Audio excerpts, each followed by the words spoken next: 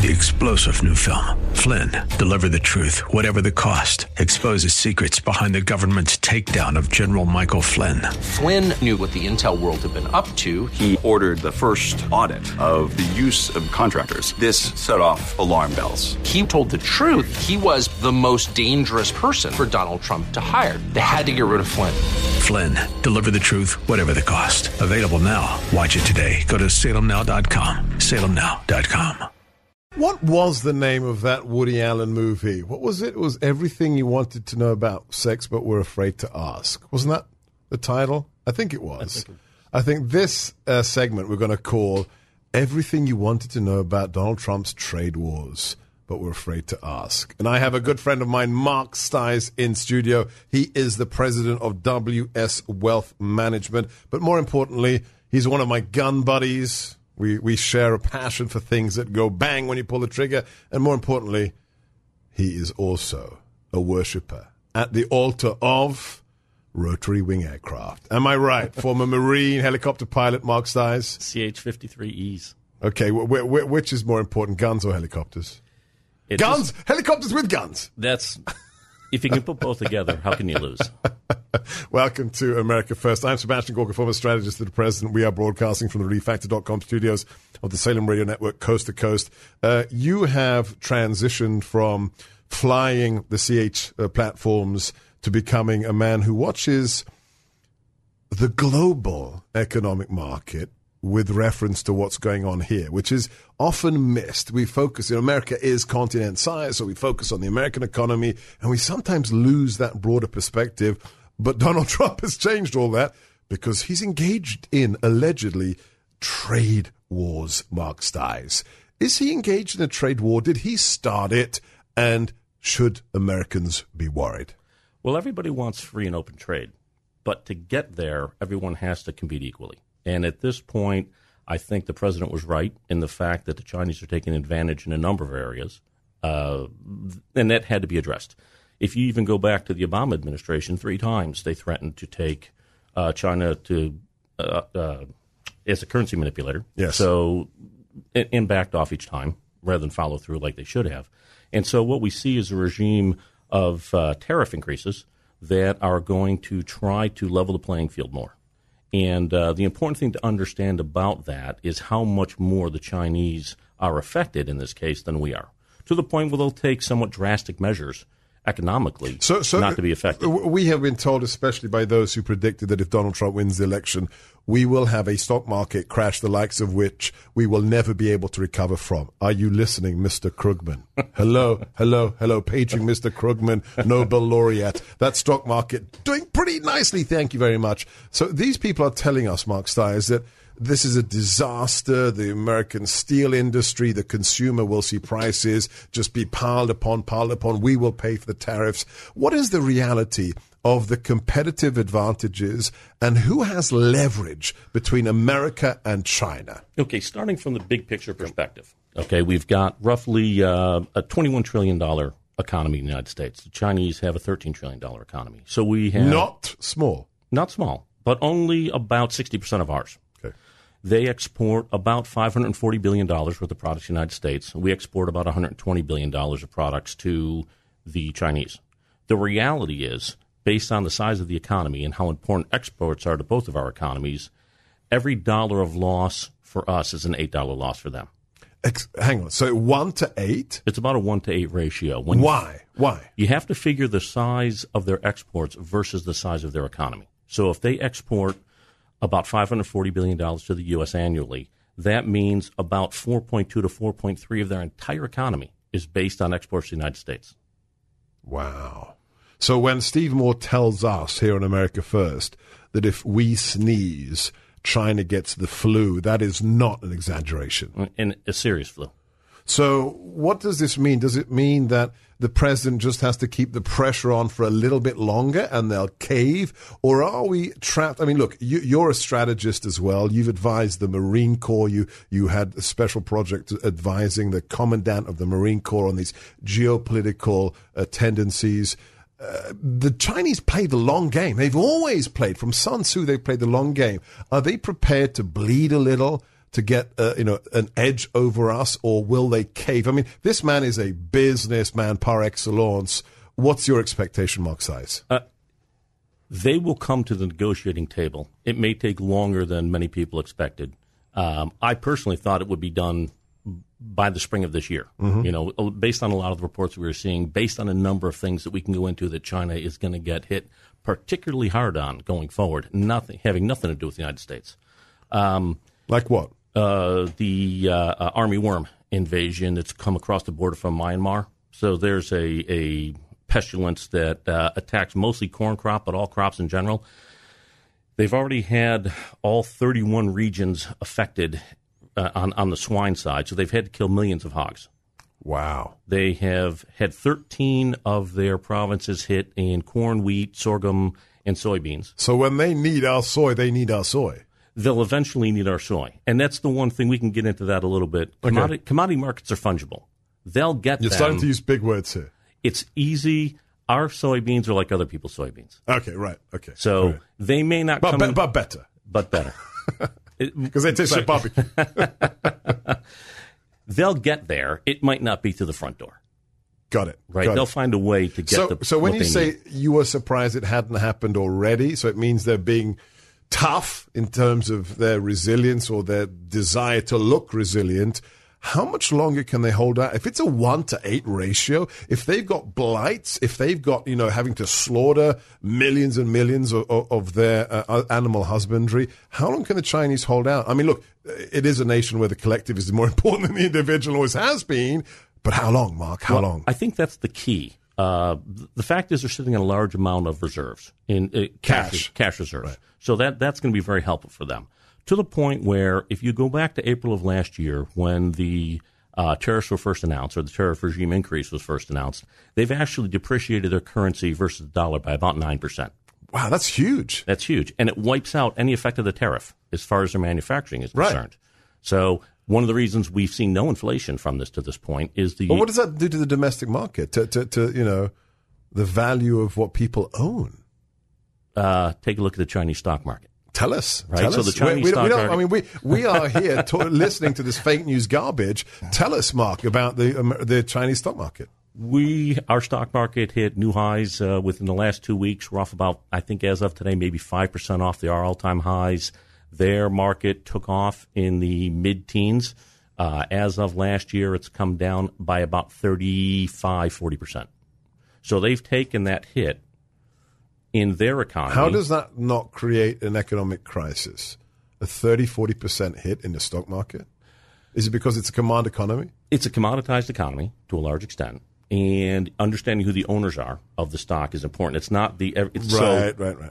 Your pension in China isn't dependent Isn't a function on your stock, your 401k. Exactly. So they've got enough cash where they can sit on this for a while. And the question is how long. And that's where what would really be helpful is if the Europeans actually got on board rather than fighting us on a number of these things. Because while they're rough pegged to the U.S. dollar, they've dropped by 9%, means that there's been virtually no change for their exports to Europe, because that price stayed the same because the dollar is strengthened against the euro dollar. So sooner or later, the Europeans have to choose whose side they are on, as we did with the Iran deal, the JCPOA Iran deal that I'm so proud we managed to kill as one of the priorities of the Trump administration. We are getting a wealth of information you will not hear anywhere else. Is there such a thing as an overheated economy, and are we in one? No. There's no such thing as an overheated economy. You can run into situations where you get high inflation, but that has a lot more to do with monetary policy than it does with the economy itself. So it's a choice. It's a function. choice. It's a choice. Okay, good. Let's get that out of the way. The people say, oh, it's overheated, this is bad for Americans. Explain the interconnectedness of why what the president has done is in large part so tied to timing. The tariffs, the tax cuts, and the swinging cuts of regulations. Why is it important that all these things are happening at the same time for the average American trying to pay his bills or get a job? Well, for a guy who theoretically doesn't know what he's doing in the White House. It's chaos. You know, you've set up a situation where you've got the stock market at or near all-time highs. You've got an extremely low interest rate environment. It could be lower, but it doesn't have to be, quite frankly. You've got wages rising at its fastest rate in over a decade. You've got a massive tax cut at the personal and business level. But I thought that was just for corporations and billionaires. And here's why that's important. Corporations, governments don't create jobs. Corporations do.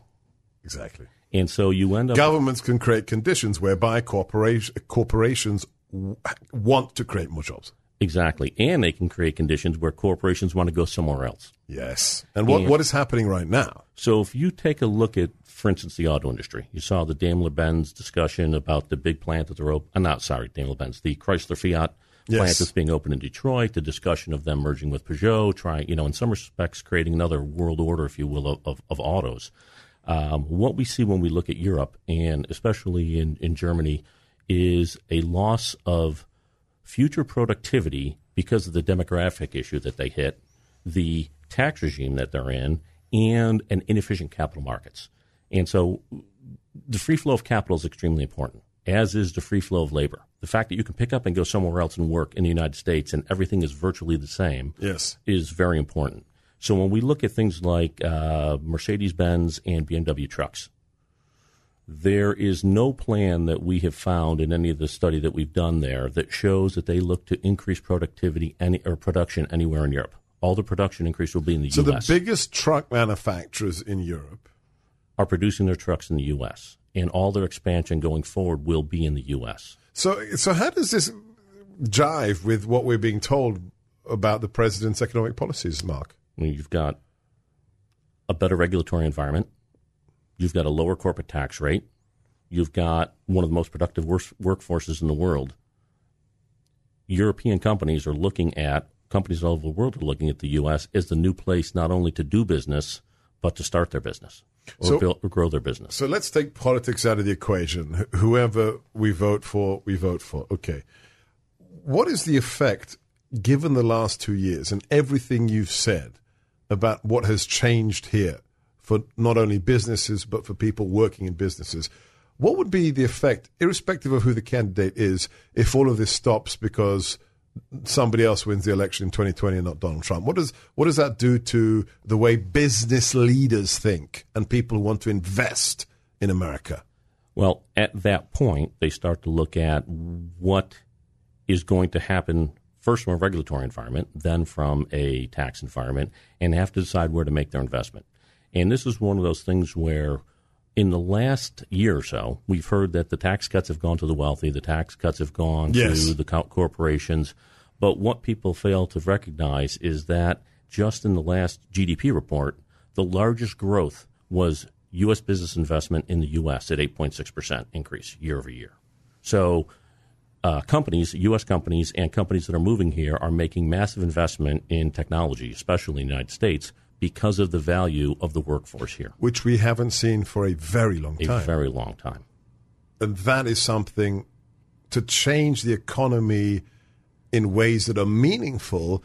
That has to last for multiple cycles, right? That's not a one-year gig. Right. Those companies, if you want to see real innovation and growth, if you want to become like, Israel, the incubator of new technologies, that confidence has to last over multiple yearly cycles, does it not? Exactly. You're making long-term investments. You're building plants. You're buying machinery. You're doing all those things that are going to tie up your capital for 5 to 10 years. You can't do that if you think tomorrow, let's say you were able to depreciate a piece of machinery over 3 years, and tomorrow they change that to 7 years, and suddenly you can't make that investment in machinery anymore. So what does that mean? Let's bring it all back in the last 2 minutes we have with Mark Stys of WS Wealth Management, former Marine Corps helicopter pilot, geoeconomics analyst. What does this all mean? What does the average American who's just trying to make the car payments at the end of the month, buy another pair of shoes for their kid in school, what do they need to understand about what the president is doing and these so-called trade wars? If you took everything that we've talked about, even threatened, and tariffed it to the maximum amount, which is 50%, and looked at how that would affect inflation, it would add somewhere between probably a quarter to at most a half a point to the inflation rate, which is currently running around 2% or below the long-term average. So we're talking about virtually nothing. Nothing. And he's fixing a problem that's been around for, I think, since Henry Kissinger, basically. Probably a couple decades at least. Okay. And the last thing that we haven't mentioned once is the country we're concerned about actually wants to replace us. This isn't just Belgium. Right. This isn't Switzerland. This is a nation that has declared, it's in my book, Why We Fight, Defeating America's Enemies with No Apologies. This is what I learned in the White House. Once I got the clearances, once I read the classified reports, I wasn't worried about the jihadis anymore. I wasn't worried about Russia, Iran, North Korea. We're dealing with them. We have a nation that has a GDP that is commensurate, almost commensurate with ours, that wishes to become us, that has a plan called One Belt, One Road, that means they wish to displace America as the most powerful nation in the world by 2049. So this isn't just economics, Mark. It's geostrategy, right? Geostrategy, and the one thing I would add is the bigger your economy is, the more you can spend on defense. Right, exactly. And China is still a communist dictatorship, so the more they spend on defense, the more it negatively affects everyone who loves liberty, us included. We have been talking to Mark Stys of WS Wealth Management. Thank you for giving us the things that we will not be told in the mainstream press. Semper Fi, my friend. Thanks, Ed. 3-star General Michael J. Flynn, head of the Pentagon Intelligence Agency, knew all the government's dirty secrets. He was one of the most respected generals in the military. Flynn knew what the intel world had been up to. He understood its funding. He ordered the first audit of the use of contractors. This set off alarm bells. The explosive new documentary, Flynn, Deliver the Truth, Whatever the Cost, uncovers the facts behind this scandal. Flynn told the truth. He was the most dangerous person for Donald Trump to hire. I find out the worst enemy that I'm going to face in my life is right here in America. They took my assessment and they wanted me to change it. And I was like, I'm not changing it. They had to get rid of Flynn. With in-depth interviews, archival footage, and never-before-seen personal records of the man behind the headlines. I just felt like I was drowning. Flynn, Deliver the Truth, Whatever the Cost. Available now. Watch it today. Go to salemnow.com. salemnow.com.